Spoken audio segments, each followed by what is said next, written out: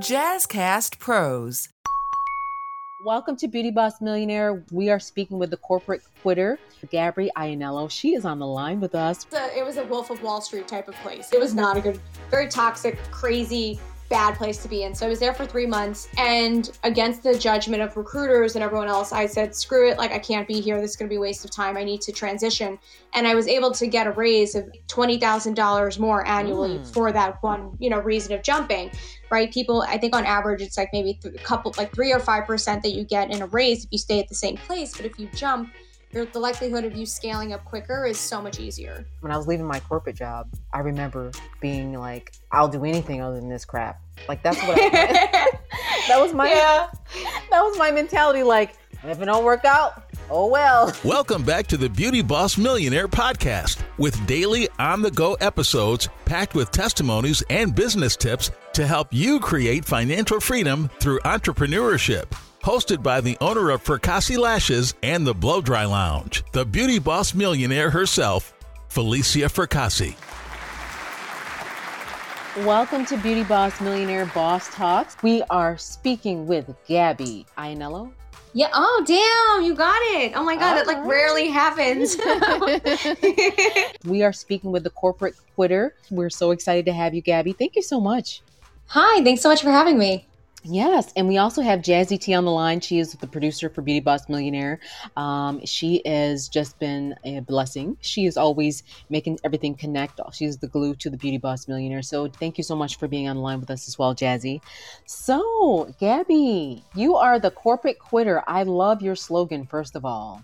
Oh, thank you. There has to be a bit of rebellion in entrepreneurship. Let's just start off with that.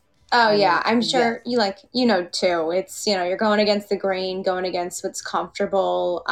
It's exciting, but it's also terrifying. Right? Yes. It's so scary. Yes, you're right. It's exciting. The thought, the possibilities of not having to check in on anyone, but it's also scary because your business and your plan of action depends on yourself. You have no one else to depend on. The structure of your entire life now, it rests on your shoulders. So it's a big responsibility. You're doing just so much you're doing so much to help people. Like, how'd you get started? Tell everyone about yourself. Yeah. So I guess for the shorter but longer story, I actually graduated with a degree in teaching and realized very quickly it wasn't going to work out. It didn't pay well, all of those things. So I job hopped aggressively. I was in real estate, then I was in marketing, then I was in ad tech, asset management, you name it, I've probably done it. I mean, I was even a housekeeper for a little while. So I really got the full blown experience of a myriad of jobs and realized, okay, I don't know if it's a me thing. It might just be I'm not meant for this. I'm not meant to do the 9 to 5. I just want to help people and not sit behind a desk. So about a year ago when the pandemic happened, naturally I had a lot of time on my hands. So I had, just out of curiosity, joined a podcast just to try being a host on it, loved it. And then, a couple of months later, kind of started doing my own. And to be frank, when I quit my corporate job, which was in February of this year, 2021, I did not have a plan. I didn't really know what I was going to do. I just knew that it wasn't, currently what I was doing. So I figured I'd rather take the leap now, try it out. If it doesn't work, I can always get another job, right? It's one of those things where when you talk about risk and recklessness, it's risky for me to leave, but it's not a reckless decision. I can always move back to Manhattan, get the apartment, get the job. I can always, redo all of that, but I couldn't get back the time if I wasted it there. That's kind of me in a nutshell of my journey and where it's going. I love, love, love your mentality. It's funny that you just happened to mention something that a lot of people are scared to even say. I didn't have a plan. I just knew I just didn't want to lose that time. Yeah. And, I'm a New Yorker. I used to live on 34th and 9th. I know what it's like. I've lived all around New York, up in Harlem, downtown, all over financial district. And one thing I will tell you, you have to think quickly on how you're going to execute this plan of action. Because like you said, you have a small window of opportunity. You did it at the right time. Yeah. Which is huge because a lot of people don't, I used to work in corporate America. And after a while, is it really your passion? And if it is your passion, are they paying you enough for your dream? Because you all know they'll work you to death and you'll walk away with no retirement. You can walk away with nothing sometimes. So you created this adulting manual, a platform where, if you're in your 20s, you can learn these life lessons that weren't taught to you in school, which I totally agree. Because in high school, they're teaching you math, reading, all that stuff is great. Don't get me wrong. I really think it's important for people to do those things. But what about afterwards? What are the skills that you're going to need to get you past that? What are the street smarts you need? In New York, you can be a brain. I've seen brains in New York walk around and they have no common sense whatsoever, no adulting skills whatsoever. Yeah. The one thing I'm finding too is people who are like really, really smart, they just don't have the common sense. And the people who like have the common sense, like they know the thing, they could pick up on things really quickly, right? Body language, all these things. Maybe they don't necessarily have the brain. So like I'm trying to bridge the gap so that both people, whether they're left brain, right brain, in finance or maybe in something that's creative, like they can utilize this in a way that helps them for a myriad of things. So just like you had said, we learned chemistry, we learned, like all these things, but I didn't learn how to do taxes. I didn't learn how to write checks. I literally, okay, funny. I was doing laundry wrong for years. Like I was literally like, you were not okay, washing the colors and the whites together. Do not tell me that. I was doing that, but even worse, I didn't realize that bleach is meant to be like I thought you just dump bleach in with the whites and that's it. I didn't realize you had to add detergent. I didn't know that. So it's like, oh my God. It's okay. I won't judge you. I won't judge you. I won't judge. Yeah, but it's like simple things like that, that it's a silly thing, right? It wasn't a make or break, but I think for a lot of people, especially, look, I'm fortunate. Both my parents are alive. They're still married. I could call up my mom and ask her, hey, how do I do this? Or ask my brother who's an electrician, hey, how do I hang this picture on the wall? But for a lot of people, they don't have access to things like that. So I just wanted to create a, community and like a way for people to learn, whatever it is that they need to from a myriad of experts versus like, pick and choosing. And like, there's also the phrase I'm sure you've heard, you don't know what you don't know. So if it's not exposed to you, it's not in your wheelhouse, your friends aren't talking about it, how would you know that you need to know about something if you don't know it? So that's it's kind of everything in a nutshell, kind of why I started all this and, what the things I'm thinking about as I'm creating it is. I love it. This is great. And I really feel like you're right. I mean, so many people don't have access to, like, for example, when I first started my business, I didn't know anything about taxes. I was doing things I shouldn't have been doing. I look back, I'm like, wow, like I had the recipe. I'm a business person. Naturally, I'm a fourth generation entrepreneur, but I didn't know how to do my taxes. I didn't know anything about, I was like, I knew an accountant, what it was for, but I didn't think I needed one. Yeah. Some people make the mistake of mixing their business with personal. And then you learn, you get older and realize, I can't mix business and personal. That has to be separate. And that has to be separate. Even though you live off that, you have to give yourself a paycheck so you can actually show that you're making money. A lot of people don't do things like that. So I love that you're teaching people how to live outside of just, school. So you are in essence a teacher. You're in your teacher role again. Yeah. It's funny because, right, like, people always say, especially in entrepreneurship, when you go out on your own, like, oh, the pieces will fall together, right? You're meant to do X, Y, Z thing in your journey to get you to where you are. And it took me until this year for me to recognize, like, oh my God, like, I'm glad I learned how to teach because now I'm teaching people. It just might not be in the classroom, it's online, but essentially all those building blocks led me to where I am now. Very nice. So what are the common mistakes that you see people in their 20-somethings making? Because we have a lot of listeners that are ladies like me that are in their 20s and 30s. It's really not sexy, but budgeting and also investing. Mm-hmm. Okay, if I'm being honest, I didn't learn about budgeting and didn't implement a budget until I was maybe 26, 25, which is like, it's still young, but I literally was just spending money that I got. I didn't have a plan. I didn't even know what savings were. No one taught me anything about that until a guy had said like, hey, you should be saving. And I'm like, oh, I guess I should. So that's one thing. But also the other piece is investing, which again, I'm very new to that. I only started doing it last year through like Robinhood, nothing fancy. Someone that I learned or met up with on this podcasting journey, she had taught me the power of compound interest and how if you just invested like, $100 in your, at 20 years old, how you could basically translate that, to thousands and thousands and millions of dollars. I mean, she was doing the math for it. And I don't understand the math for it, but she was just, showing how if you were to make it, $100, in your investment account every single month,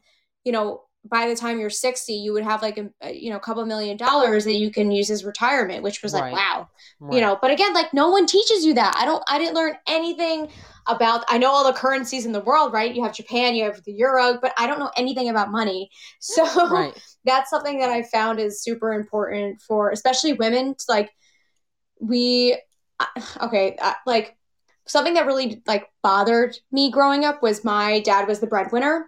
Uh-huh. And my mom always leaned on him for money. And she had told me right from when I was younger, make sure you make your own money because you don't want to be in a place when you get older where, let's say, the relationship doesn't work out, something Mm-hmm. happens to your husband's job. What if he dies? Or I should say, not even your husband, your partner, right? Whoever it is you choose in this life, if you Mm-hmm. do. If you don't have a plan for yourself or anything to fall back on financially, you can put yourself in a rut. Like you can make Yes. yourself stuck and be somewhere that you really shouldn't be emotionally, physically, like all Mm-hmm. those things. So, yeah, I know that's a mouthful, but I would No, say no, like but I love it. It's a mouthful of wisdom, and I appreciate your authenticity and that whole situation because it's true. Sometimes we get out in the world and we are not spending our money wisely, which is the foundation of starting a business. That's the foundation. You have to be really good with money, and in the Beauty Boss Millionaire, we talk about that a lot about finances. Like I can't. My background is a little bit different. My mom was a single mom who raised me. My dad did actually make the money in New York City, but we were also not living under his roof. So we just got like she's got like a child support check every month, and we were going to the welfare office like trying to get little food stamps. I'm just being honest. And Mhm. for me, it was different because I'm like, I don't want to depend on a man, and I don't want to depend on a woman. I don't want to depend on no one but myself. And that's how Yep. I found entrepreneurship because I realized that no one was going to help me. I knew my mom couldn't help me, God bless her, but she can help me because she can barely help herself because Yeah. the situation, her being going through a lot of emotional stress, and she was sick a lot, fibromyalgia, sleeping 18 hours a day because she was sick and not feeling well. So I get what you're saying, and it's so important that as humans that we are so responsible financially, Yeah. and that we know how to save and have something, retirement. Like I haven't even said this on my podcast yet, which I plan on. Well, here it is, y'all. I basically retired. I basically retired. Wow. Yes. Congrats. Yeah. So I basically retired. I'm not really doing as much as I was. I took off for a little bit for the pandemic, and I kind of was moving some stuff around. I started looking at my income. I'm like, I don't really need to go back to work unless I want to. So at this point, it's just optional if I decide to go in. But I really haven't been in the store in a long time because I burnt myself out, honey, doing this business stuff. Not really burnt myself out. It's not the right word, but I've really, you know, made those financial decisions that you're speaking on, that you're teaching young people about. And I've done a lot of Airbnb properties, a lot of rentals. I've moved my money around. I'm like, I'm still producing X amount of dollars a month without lifting a finger. I mean, Yeah. I send workers to go where they need to go. And I say that I send my employees, but I really don't, I'm not in a position where I don't have to anymore. And I had gotten to the point where I was so addicted to working. I'm so addicted to going and being the boss that I realized that I don't really have to, especially if the money's still coming in, because that's the whole point of what you just said is make smart investments while you're young so that you can retire when you're older. It didn't say when that older comes. You don't have to be 65 like you're telling everybody. You Yeah. can be much younger if you make those investments at a younger age. So I love that you said that. Oh, good. So I'm excited for you. That's such an amazing thing to, do. And I think a lot of people aspire to do the same exact thing. It's not easy and it probably came with a ton of no, sacrifice in it order to did. do it quickly, It right? Because did. that's another thing. People, they want to have this quick overnight success, right? Make $1 million, whatever it is. But then, when you ask them, well, are you willing to give up your weekends to work on this project? Or are you willing to Right. give up the alcohol on the weekends to put that Yep. extra $200 every weekend towards your portfolio or like work, whatever it is? Or even, okay, Yep. you coming from corporate, you probably maybe even still are working on the mentality I am of like the grind, right? Gotta work, gotta work, gotta work. Yep. Every single time needs to be productive. And the fact that, well, right, you are leveraging resources, you're asking for help, you're paying for important people to do those work for you is super impressive because most people are like, I'm going to run the show myself because I'm best at it, Right. right? I know exactly what needs to be done, but you're saying, nope, this is the goal. I want to relax more. I'm going to put my old corporate ways aside, like the hustle mentality, and like spend the money on great people, great resources, great products, and like actually enjoy my I life. love that. That's Yes. amazing. And you're right. And it's something that you just said, I really want to emphasize on. You said about the sacrificing part. That's the part that people either choose to go on to be that corporate quitter and to be that, boss, or they choose not to. And it's like sometimes I look back over my life of all the decisions that I had to make that were purely sacrifice, not fun. there were so many times where my friends were vacationing, going on these elaborate trips to all over the world. And I was literally in a little 420 square foot building, working, fixing up, painting, looking crazy, hair all messed up, just not looking the part. Not, and I'm in the beauty business. And here I was making all these little sacrifices. I mean, even when I moved to New York, being away from the kids, I can go on and on about sacrifices. And that's really what it does take it, those sacrifices, even with your money, you have to take a chance sometimes. And I'm sure you understand that living in New York, it can really be hard because, there's always something going on in New York. There's always a party. There's this, there's that, there's a rooftop, there's dating. You can get lost. It's like a maze if you're not focused and disciplined. Yeah. A lot of FOMO happened when I first got there, that's for sure.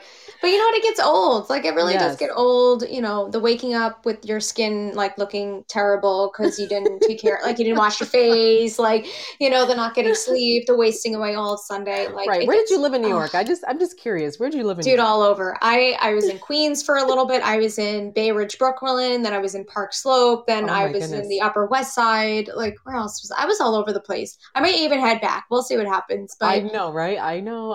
It's addicting in New York. It's funny that I'm in Florida right now. Where are you at right now? Oh my God, I want to go to Florida. That's on my list of places to go. But right now, so when I quit corporate, again, this is my second time doing the business. The first time was when I was in real estate, failed, lost my apartment in Queens. I was like, okay, the second time around, I'm going to move back with my parents. I'll help out at home, whatever else.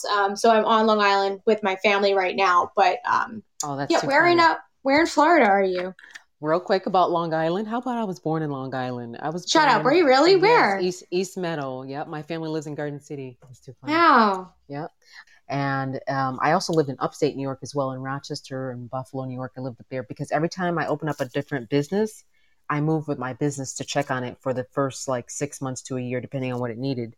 So I would move around a lot. Even in Harlem, I lived in Harlem, and my store was 1 block away from it, so I can keep an eye on it because, it goes down in Harlem. You know how it goes. Oh, yeah. Well, I mean, it's your baby. You got to nurture it and make sure, right? Every single location is going to be different in the way of advertising, different demographics. So it's natural for you to want to be there to make sure that everything is good and you're the right people and all that stuff. Yes. And hiring and then firing and then, finding the right team is so important. Yeah.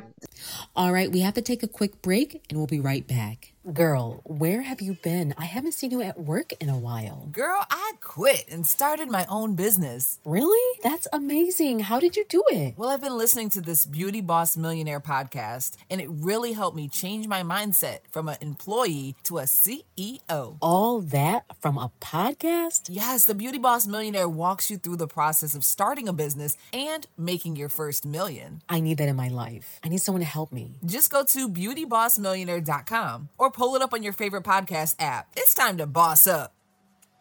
So what other advice do you have for these 20-somethings that are in this adulting manual?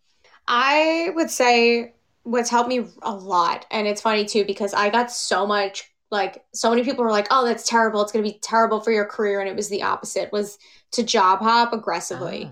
And I know it's people are like, oh, you need to stay in your job for X amount of years. And I just, no, so long as you do it with strategy, I think it's a really, really great thing, and it will benefit you in the long run because they've done studies that if you are in a job, the same company, even if you change roles or whatever, the percentage of the increase of your salary is so minimal compared to if you jump. So when I first started in corporate and being transparent, I think I was making $40,000 a year. It was nothing. It was crumbs, especially with taxes. In New York, please. Right. Oh my God, I could not afford anything. There was no way. You can make $100,000. I always try to explain to people, you can make $100,000 in New York and you're still with a roommate. I try to explain to people, they don't get it. I know. When I was last in New York, I just had hit the 6-figure mark, which everyone's like, oh my God, it's amazing. And I happened to get a cool apartment on the Upper West Side by myself, but it was still hard. Yep. Why is it so expensive? I mean, I know why it's expensive, but it was just right. You think you're making it because you hit all these check marks, but it's still just as, maybe it'll be different, elsewhere. Right. But going back to the job hopping. So I started off in Manhattan, I think it was 2017, making $40,000 a year, which is pennies. It was nothing. And I was there for about 3 months, realized very quickly that it wasn't going to work out. It was also, I could get into the story if you wanted to, but it was a Wolf of Wall Street type of place. It was not a good, very toxic, crazy, bad place to be in. So I was there for 3 months. And against the judgment of recruiters and everyone else, I said, screw it. Like, I can't be here. This is going to be a waste of time. I need to transition.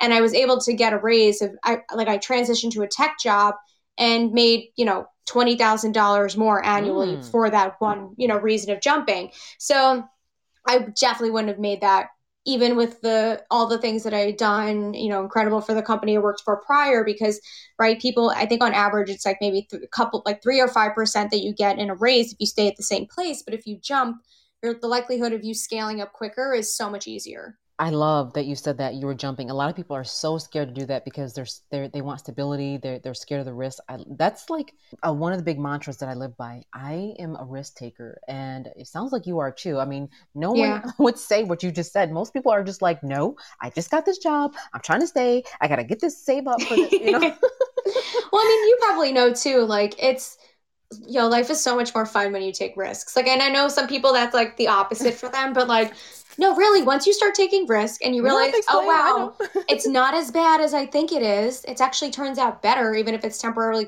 like uncomfortable. Right. It makes life so exciting. It's like a new journey. It's a new chapter. Like, what am I going to do? So it is exciting. I agree. And even like, okay, so seeing that you gave your confession, I'll give my confession. Even when I was in New York making $100,000, I'm such a hustler. I literally was renting out my couch to a friend of mine. Yes, girl. On 34th and 9th, paying $4,000 a month. My friend comes in town. She's like, look, I've been looking for apartments. I'm like, hey, well, you know what?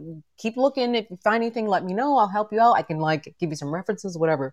So she was looking for like 2 months because she wasn't making, I have to make over like 40 times the rent or 20 times. Yeah. Oh, it's so much. Exactly. So there's like legally, if y'all don't know what we're talking about, in New York, even if you're making a lot of money, they don't care. You have to make 20 times the rent, which is like, can be a lot of money for a lot of people. But anyway, 20 times. Yes. Oh my God. No wonder I'm upstate. Right. Like it's crazy. Like 10 times rent or 20. I can't remember the exact calculations, but each apartment is like different. Yeah. But my point is that my friend was like, well, I think I'm just going to have my dad wire you like $1,500 a month and just pay for the rent. So I'm like, okay, whatever. We never were home anyways. We both were gone. I was with my business, but I love what you said about the hopping thing, because my confession in that whole thing was that there are so many people that were just so scared to even move down to New York, let alone from where I'm from in Rochester and Buffalo, where I was, raised primarily. But just that taking that risk, taking that risk to just say, you know what, let me just leave my 9 to 5 and try something else. And before, one piece of advice I would have for our audience is if you don't want to quit right away, and I understand it's a little risky for some people, you can at least ask for a raise. I was looking at a podcast earlier today, and I was looking at my friend Angela Darsaw. She actually has a business that she does. It's called, it's basically the CEO coaching thing that she does. And she's teaching people like, don't be afraid to take risks. Go ahead and jump out there, and don't be afraid to ask a raise, or simply just go on to your starting your own business. Because if not, you're just going to be stuck in the hundreds of thousands of people that are scared. It's like the grasshopper that never got to use his legs, and you've got legs, you got to use them. So I love that. All right. So what else advice do you have? Network as early as possible. And I don't mean that in like a gross way of like, got to go to the, event and hand out business cards and just like shove as much information in people's face. I'm talking about like the new way of networking, which is through engagement. So like, done are the ways of mass liking photos and just posting emojis on pictures and like all of that stuff. Like I have found with the podcast and all the things that I'm doing, I feel like I've made so much progress because I have such a great community of like-minded individuals. Because let's be honest, like the people that most people, when you first start off as an entrepreneur, when you're considering things outside the 9 to 5 or whatever it is, thinking just generally outside the box, the people around you aren't necessarily going to agree with what you're doing. And so if you don't have anyone to talk with or like, explain these ideas with or see other people doing, outside the box things, it's going to be very difficult for you. But if you find people out in the world, which I'm surprised, and I'm sure you've seen too, there are incredible people all over the world. You just don't physically have them, as your next door neighbor. Right. But if you engage with people through social, right, asking great questions, like, really connecting with them, finding commonalities, addressing people by their name, like really taking the extra mile to get to know people and establish relationships through, even by social. I mean, most of my connections now are through like Instagram. whereas it used to be LinkedIn or whatever it is. Right. I've been able to, I feel like 10x, I don't want to say my investment because I didn't invest money into it, but like my social investment or my time investment, Right. Because Has people are paid. reciprocating the same way. Yeah. Cause you also, okay, from a sales perspective, people want their ideal clients to act a certain way, right? Oh, I want them to respond to my polls on stories. Oh, I want Right. them to, refer me to someone. But if you're not acting the same way as a consumer, how can you expect to A, know your client, B, have them act the same way? It just doesn't, it goes hand in hand. I agree 100%. You definitely have to be engaging, especially nowadays. I mean, in different states, and in Florida, everyone's more loose with the mask and talking and engaging. In New York, everyone's masked up still. Well, they're slowly breaking out of it, but there's a rumor that it might go down still where we might be having to wear them again. But my point is that you have to connect in other ways. Your investment of time has so much reward. So it's so important that we don't forget to do that part. Yeah. And plus, when you're, starting this journey or anything like that, you could feel very fragile, right? If someone says the wrong, something to you to like, oh, I don't like what you're doing, or like, I don't agree with what you're doing, or that doesn't make sense, outside, in your physical world, whether it's a family, a spouse, a friend, a colleague, it can really like dismantle you. It can throw you off your path. So if you connect with people and you have more social proof, more evidence of people who are doing something similar to you, or you're on this path and you can connect, it lifts you up. And then your trajectory is so much farther than if you kind of, didn't have those connections. I agree. I definitely agree, because when you go to start something new, it's, sometimes you want to open up and share with people and, tell them what you're planning on doing and, what do you think? But that sometimes can be a downfall, because they're going to put all this bad energy in your mind, and they don't need to. They just don't see the vision. And it's not that they're dream crushers, that sometimes they're thinking logically, but you have this vision and you have to just keep pushing towards that, and it will pay off if it's meant for you to be. I always say it like that. When I was leaving my corporate job, I remember being like, I'll do anything other than this crap. Like, that's what that was my mentality. Like, if it don't work out, oh well. Because sometimes in life you get pushed to that point, like anything's got to be better than this, because it gets boring if it's not really your calling. It gets boring. It becomes tiresome. You feel drained. Sometimes people go through depression. That I don't want anyone to ever be depressed. But sometimes if you're not in the true position of your life, you'll go through these symptoms of feeling sad, down, because it's not really what sparks you. It's not really what you were meant to do. And that feeling isn't just to be there to make you feel heavy, I don't want to live anymore. That feeling should be motivating you. You got to do something different. This is not who you are. That's when you have that awakening aha moment, like Oprah, and then you're like, you know what? Let me try something else. What happens if I, sometimes people say, oh, what if I fail? And there's a saying, but what if you fly, honey? What if you fly and you become so successful that you're now, running your own business, and you're doing everything you want to do, and you're making more money. The day that I left my job, my corporate job, I was making more money in a week than I was making in a month at my regular job. Wow. Yes, I couldn't believe That's that. incredible. And I even started I didn't have any fancy software, but I was keeping track of my numbers. I'm really big on making sure your numbers line up with what you're trying to do to make sure it's worth it all. And I started looking at it. I'm like, wait a minute, I made $3,000 in 1 week? Like, no way. I couldn't believe it. And I was so excited. And so it gave me more motivation to keep going. I'm like, and then the week after that, it was even more than the last week. I'm like, no way, I'm never turning back. And I knew that it was something where I had to keep going. And it was scary, because I'm like, well, what about this job? Because we're all trained since we're younger. You're going to go to college. Well, first you're going to go to high school, go to college, and get a good job. That's the plan. And that's the general blueprint that they give all of us, which is great, because some countries don't even have that, Granted, they're real countries, but at the same time, there's more to it than that. There's more to just get a 9-to-5 that maybe it may not fit you're buying back your freedom when you go to, start your own business. I don't know if you view it like that, Gabby, but yeah, I do. But I also because some people have also been some of the things that I've gotten in terms of adversity for this is people are like, oh, well, sometimes people don't want to run the show themselves. And that's totally fine. There's absolutely nothing wrong with that. I wouldn't have been able to pay off my student loans had it not been for my 9-to-5 job. I wouldn't have met my boyfriend if I didn't have the 9-to-5 in the job in the city. I wouldn't have been able to learn all the skills that I need for business if I hadn't had the 9-to-5. So there's nothing wrong with the 9-to-5, but yes, right. I do feel a new sense of freedom. There's impact involved now. I get more pleasure in my day to day more so than I ever have in my entire life for doing the thing myself. You know what I'm saying? Like, and also, okay, let's be honest. It takes an immense amount of trust in yourself to do something like this. And I think especially as women, we tend to like not trust our judgment and not trust our ideas, like, you know, or that we're qualified for a job or that we can do something. And so when you start to lean into that trust, and, you know, maybe it's that small thing of like, you know, you're trying something new and you find out you like it or you're good at it. Or maybe it is the big thing of leaving your corporate job. Like, the more that you lean into that trust, the more like you uncover things and the more you trust yourself to do bigger things, right? They say new level, new devil. So it's like when upgrade, keep upgrading yourself, you know, you get into these new scenarios, but then the trust is there and then the bigger, cooler things come. But I don't think the fear ever actually stops.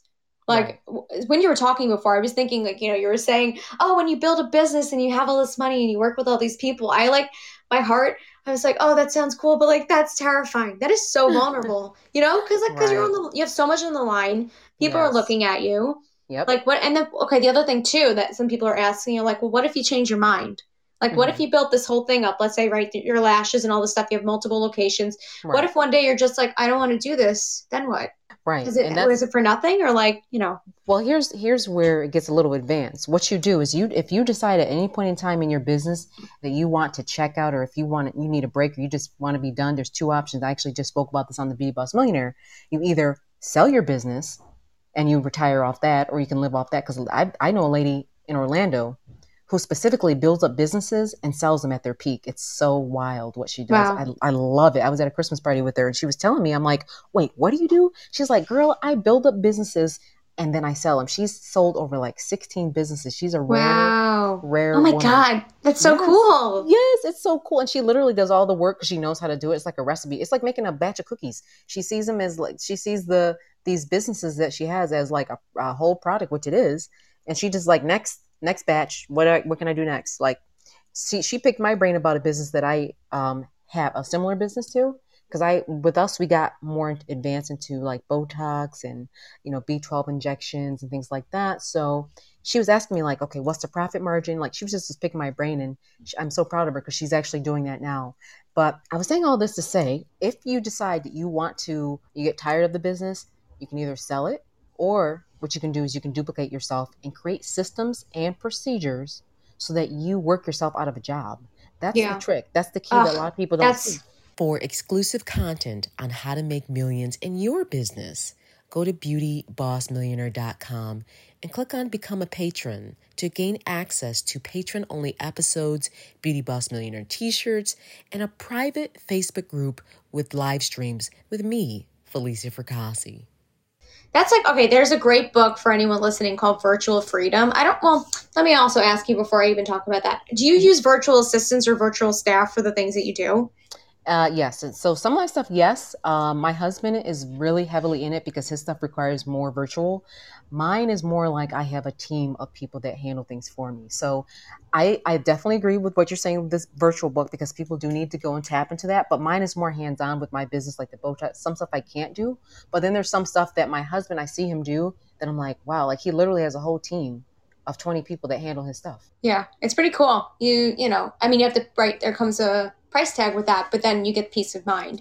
But like for you, is it just that you have to hire these estheticians and doctors, and then you hire, you know, staff to actually manage, you know, the reception and all of that stuff? Or is it like warehouse people? Like what type of people do you have that help you? Yeah, so mine, because it's a service business, so it's like, you know, you have the people and you train them. Like right now, all my stores are open and I'm not there at any of the store. I'm on the phone with you.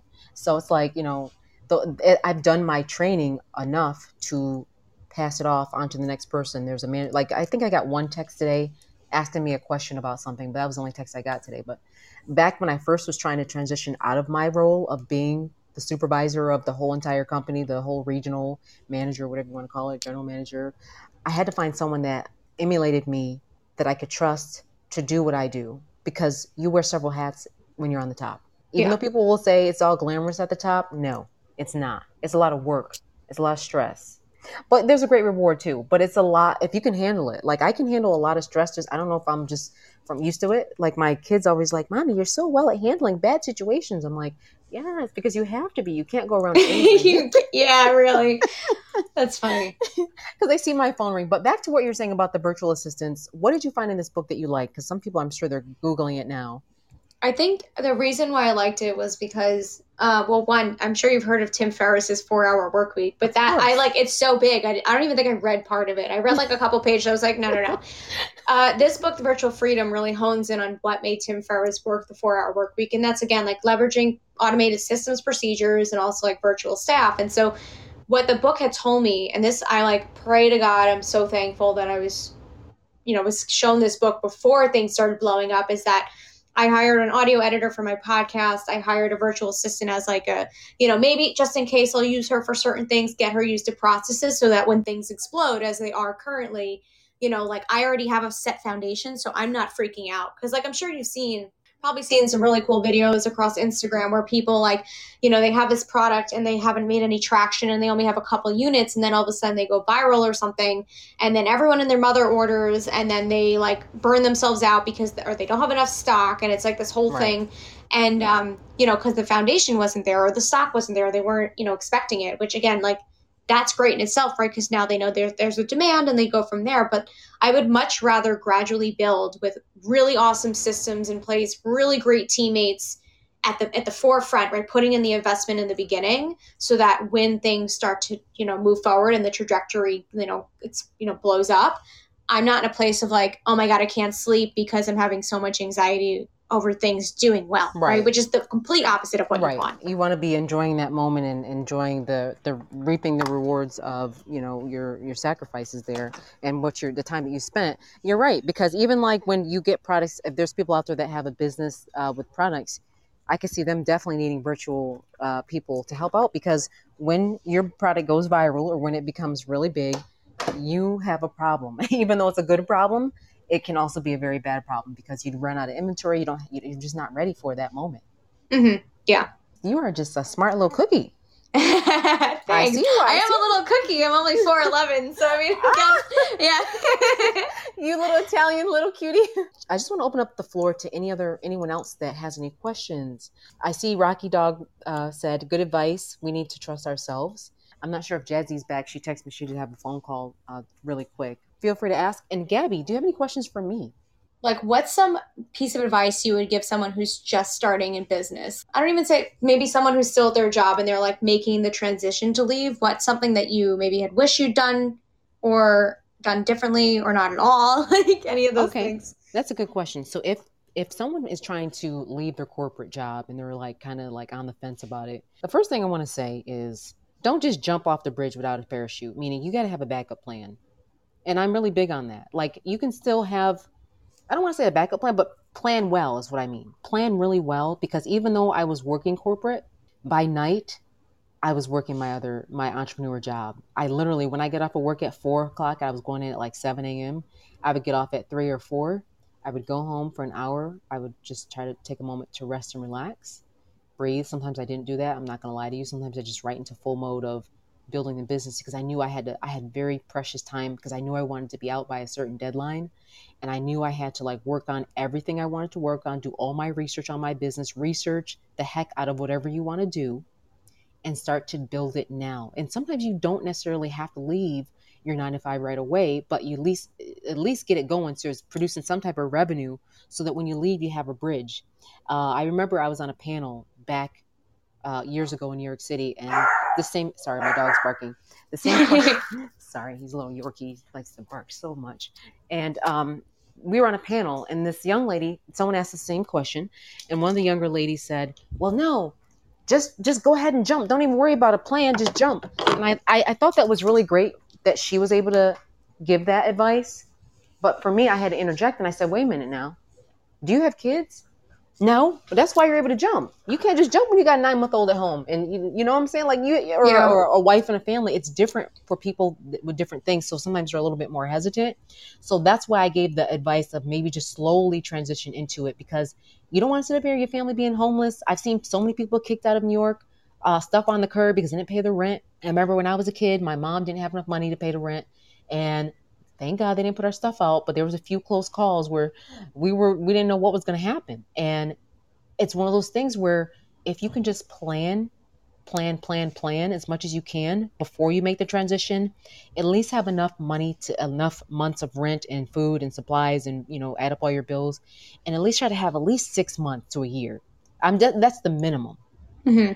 But a lot of people, sometimes they get lucky and they get blessed, or they have, they're in a position where they can go home. I was in a position where my mom's situation is so awkward. I can't even go back to her house if things didn't work out. I couldn't go back because most people know this, that have a family member that was on some type of subsidized housing. You're not allowed to have other people in the house. Well, they can lose their place to live. I didn't know that. Yes. Wow. So, and even there's a running joke in Brooklyn. Like if you got that like rent subsidized where you go in certain buildings and so they're paying like a lesser amount of money, you can only have the people on the lease. So you become a risk to them. So it's a different a level of planning with certain people. And that's okay. It's either two options. You either jump off the bridge and you'll make it, or if you got a place you can go to, or, sacrifice. But if you don't, just plan it by night. You get off that job. I didn't hang out with friends. I didn't get my nails done. I didn't go shopping. And I'm serious. I started my business with like a little bit of nothing. So just in short, I would just say plan it out and make sure those numbers are adding up before you officially leave. And, and also too, one thing that helped me out is the people that were in my corporate circle became my clients. So it wasn't in my best interest to leave right away. They were actually feeding the monster. That's great. I didn't even think about that. Yeah, they were actually feeding. They were like, because they already love me. Most people you work with, they generally like you. If you're a good person, you have a good soul, they like you, right? You seem like a likable person, Gabby. And Thank you. You do. You're very, very, very bubbly. I'm sure people will be like, oh yeah, those are your first clientele base, the people, your friends, family, and corporate, and your corporate friends. Those are the people that will support what you're doing. So just remember that. Do you have unwanted facial hair or underarm hair? Don't wax, don't tweeze. Stop in for Kasi Lashes and ask for laser hair removal. 6 sessions for only $200 for the lip or chin. Bikini and underarm only $300. For Kasi Lashes in the gray small, 225 lash. All technicians are laser certified and overseen by Dr. Gary's. I will take it into account though, but I do have another question that came up while you were talking about this. Is there such thing as planning too much? Because I found with some people, the flip side is like they end up getting into the spiral of like plan, and they just keep planning for their entire life. Or okay, that's dramatic, not their entire life, but like, they say, oh, this is going to be the year that I'm going to take the risk, that I'm going to finally do me. And then it's like 3 years later and they're like, oh, I still haven't done it because I'm not ready, right? I'm not there yet. Abso-freaking-lutely. That I have seen people, and it irks my nerves that they are doing all this planning. And here we are 5 years in. I'm like, all right, come on. When are we going to pull the trigger? Let's pull the trigger. At some point you have to pull the trigger. You have to take the risk, because so many people are paralyzed by fear. Mm-hmm. It makes me sad a little bit, because if they only knew the opportunity that was ahead of them, and it wasn't that they didn't have everything they needed. It was just the fear that kept them paralyzed. So a lot of times you don't want to over plan. That's why the girl in the event I was with, she said, just jump off the bridge. And that was like convenient. That was good to just jump off. But a lot of times some entrepreneurs that don't plan enough, they ended up jumping off the bridge and, oh, it didn't work for me. I'm back here. I'll never do it again. They get so like bitten by the entrepreneur spirit. They don't want to do it anymore. So my thing is, yes, plan, but don't take too long. And that's why, if you notice, when I told the story in the beginning, I said I had a date in mind and I had to work to that date.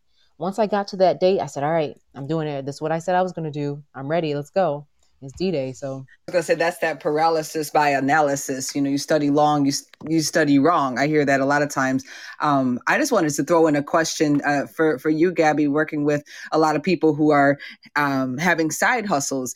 Is there a path forward to turning your side hustle into a real business? And maybe you guys can kind of work together on that, because I feel like, myself included, you do a little side hustle while you're doing your quote unquote real job, and just how does that all go together? Do people just side hustle for the rest of their life? Is that a sustainable future in your opinion? I mean, I don't know, maybe you could jump in here, but like, I think it really depends on the person, and it also depends on what it is that you're doing. Like if you can see a clear path on how you can, scale it, that side business, if there's people are asking about it, right? Take surveys, see if people are interested in what you're doing, if it's relevant to them, tweak it as needed, and see if there's a way that you can scale it. If not, if it's just meant to be like for example, affiliate marketing, some people just want to keep that as a side thing and that not be their full-time thing, and that's totally fine.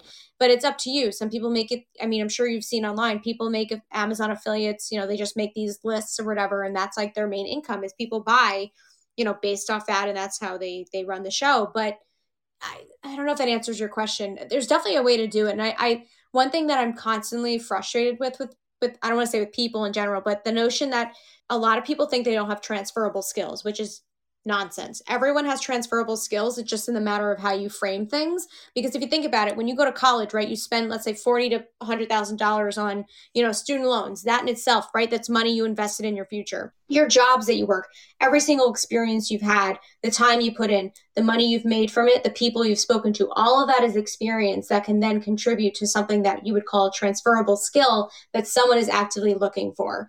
So, I don't know if that answers your question, but maybe take the whole thing into consideration. The side hustle plus your knowledge, your experience, your time, your investments, those transferable skills, and maybe combine them to make this rocket fuel for a full-time business, if that was your goal. Right. Yeah. No, that totally makes sense. And I also I guess in my mind, I was thinking that, people can do a side hustle and be completely happy with, just babysitting or, cleaning houses now and then or whatever the case was. I just didn't know if there was any downsides to it. Because to me, when you're just doing a side business, you don't have to have all the legality part of it. You don't really have to worry about, taxes and all these other things. And so I see a lot of people that do that and they don't even really consider, all right, let's incorporate this. Let's turn it into an LLC. Exactly. And that's kind of where I'm going to jump in at, because I feel like, and this is just could be me, my personality type. If you ain't side hustling where it can turn to something full time, you can do it, but I don't know how long it's going to sustain itself, because you need to be fully dedicated to something, and that's only me because I'm crazy, Jazzy. I blow everything I do small, I turn it big. I don't have it in my capacity to just do a small level thing, and there's nothing wrong with that. I'm not talking down to anybody, but just know what you can handle. Like I cannot handle getting a small check. I can't. I want to help out so many people. This. I just in my head I just think if your side hustle is going good and everything, you need to blow that thing out the water, and that means bringing more investors on, putting more time into it, because what you put into it is what you're really gonna get out of it. That's what it comes down to. Whatever, if you put in just a little bit of time, sometimes you don't get anything out of it, and you got to move quickly. You can't be moving slow. I was in a partnership in New York City with someone that I love very dearly, and they were moving like a snail. They would come back, and every time they came back to the store to check on it the next day, I had something else done. I spent my life in that store for the first year, and they're like, "Oh my God, like you actually have the store up and running, customers in here." I'm like, "What you thought? We got rent to pay." It's just, and that's that hustle mentality that you have to have, and there's nothing wrong with just doing it on the level of, just like you said, a side hustle. But if you're going to go do it big, do it big on that scale, only if you can handle it. And I like what you said, Gabby, too, and there's different perspectives on it. But for me, if you're just doing it on a small level, then you're just a self-employed. But if you're doing it on a larger level where you're giving people jobs, that's when your blessing comes. Look at Uber, how they blew up. They needed to employ people and give them an opportunity. That's why it's so successful. Any business you ever look at that blew up is because people needed something. It wasn't even about the person that owned it. There was a need for something. So just keep that in mind. If the need can't help more than just yourself, it's just going to stay a side hustle. Because there's definitely two sides to it. Like, people love to do the side hustle thing and just keep it like that. But, I kind of what you had said before, like, I'm the same way. I'm like full force or nothing. It's not one or the other. It's like either you're going to do it or you're not. Yeah, I agree. And it all starts off a side hustle. Don't get me wrong. It starts off, but how far you take it is what's going to really determine, where you take it to and how much you can build it up to. It's like, Jazzy, me personally, me on a level where I'm hardcore about a lot of stuff. I will share my personal testimony with you all. When I was younger, I prayed to God. I said, Lord, if you get me out of this life of poverty, if you just can get me out of this life of poverty, of just stress and turmoil, seeing people fight over homes and little things that they were fighting about in our neighborhood. And one person doesn't have the rent money, and just a lot of stuff. A story just went through my head. I remember my sister was telling me how 4 thugs showed up at her house over some poodle that was for sale because their roommate was selling a poodle, and the poodle really didn't exist, but they did it for the rent money. I'm like, and they were all about to die over the stupid poodle that didn't exist. But, right. And I just think of the things that happen in the hood every day. And I say to myself, God, if you can just get me out of this life of this type of stress and stupidness, if you give me $1,000, I promise you, God, I won't waste it. I'll be a good steward and make 100,000. And I did exactly that. And I said, Lord, if you give me 100,000, I'll make 1,000,000. And I did that. I said, Lord, if you give me 1,000,000, I'll make a billy. I ain't there yet, but I'm trying, y'all. You'll be there soon. Jazzy, anything else? Any other questions you have? This has been very, very interesting. I love to hear, the stories and people coming from different points of view. Gabby, did you have a chance to talk about your experience of coming from a corporate, being an executive assistant? And is there anything that you grabbed from there? I know as a corporate quitter, you're like, I have to get out of this, but is there anything that you took from the corporate world to be able to use as an entrepreneur? And also, what freedoms did you find? Mainly, I see you being very open, very yourself, very authentic on social media when it even comes to the way you speak. You're very, I guess I kind of want to say aggressive, and maybe that's something that you had to hold back in the corporate world. So did you find freedom in that? She's from New York, Jazzy. Cut her a break. She's a New York. Oh, I know. No, but it's funny you say that though, because for a really long time when I was in corporate, right, I wore the pencil skirts and the heels, and I loved it. I loved that I looked really classy and put together, and that whole persona. But once I left, the beauty of leaving was that I discovered that I really loved my face without makeup, which sounds ridiculous, right? But I was so used to putting myself together, it was almost unnatural for me to not wear makeup. And now I love the way that I look. And I love the fact that I can wear pajamas every day. And I love the fact that I don't have to put myself in a filter in any capacity. So I'm still trying to figure out if maybe I should cool it with the F-bombs. But, I do think that with being in corporate, like I said before, there is some benefits of being in a 9-to-5, because had I not learned as an assistant, or even my other jobs, right, marketing, real estate, whatever it is, the benefits about having systems in place, the benefit about being organized, how to honestly communicate with people over the phone, what we're doing right now, having this discussion, I probably would not have been able to do it well. I've been able to have a conversation where it's so back and forth, and I'm being cognizant of the fact that we're doing things together and whatever else, well, now, a couple of years ago would have been a crapshoot. It would have been terrible. So, that, and also just, how do I even put it? Shooting for the stars, because as an assistant, especially in finance, asset management, I was at the bottom of the totem pole, and I was constantly, though not directly, told, you're not really going to make it. You're just a stupid admin.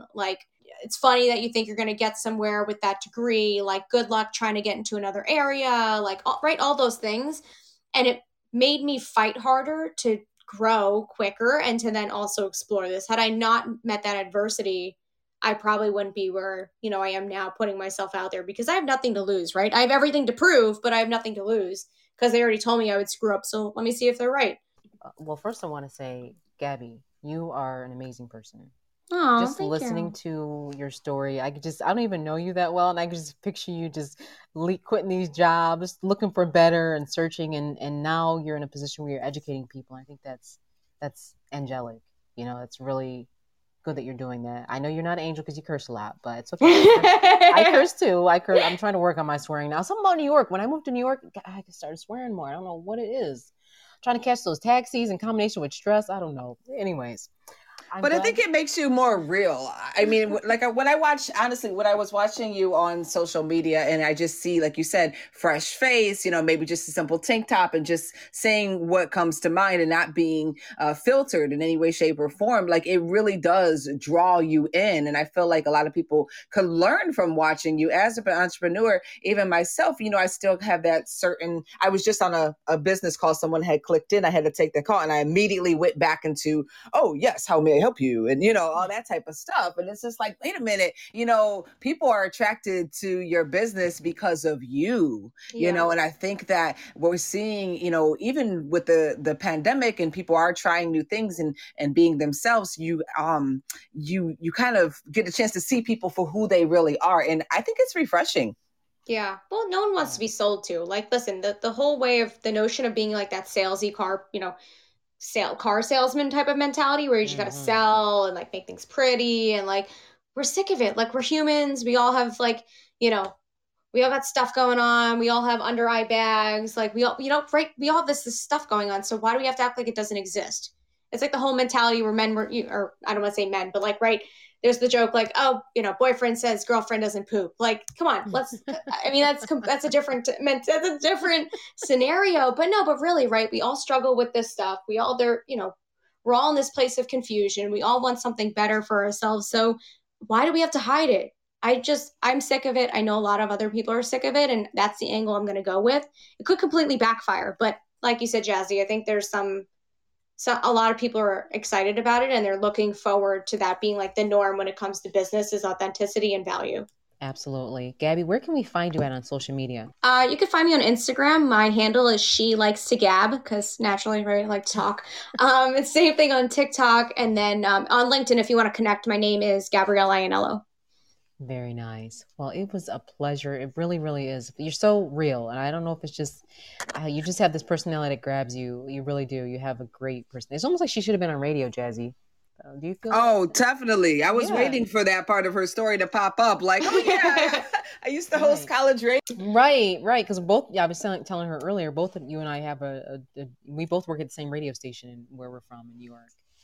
And people up from the radio station always laugh at us like, oh yeah, those two together again, because we're just always working on something together. But it's just a pleasure that you came on the show. Thank you for being real and authentic and just sharing your story. And I know that what you're doing is going to help a lot of people. I seen you just started the podcast. What, April was it? April? May 1st. I just hit my 3-month mark. Congratulations. Crazy. Congrats. And I see you're in all different countries. I was doing a little research on you. I was like, wow, she's really blown up. Same thing with us. We started ours too much longer. In March. Yeah, March or something, like same time as you. International Women's Day. Yep. And from there, we just want to help people out and get this information out to people. We feel like there was a need, especially after the pandemic. And so we just want to salute you because you're just doing amazing things. We love surrounding ourselves with people the same like-minded. So thank you for being on the show today and sharing your experience. Yeah, thank you so much. This was really fun. And also, honestly, from a new business owner, very insightful. Like, I'm glad that I got, direct advice from you and, learned more. I love your thinking on how you just bounced around with that. To me is like a whole, like, boss woman move right there. It's like Wonder Woman. And you're 4'11" too. Like, this is great. My mom calls me a bulldog, so I think I'm gonna work on it a little bit, but don't hate it. If you hadn't told me that you were 4'11", I would have thought you were like 5'9". Your personality is so big. Thanks so much for tuning into Beauty Boss Millionaire Boss Talks. Thank you so much. We just had so much fun. Gabby, again, thank you. And Jazzy, thank you so much. See you next time.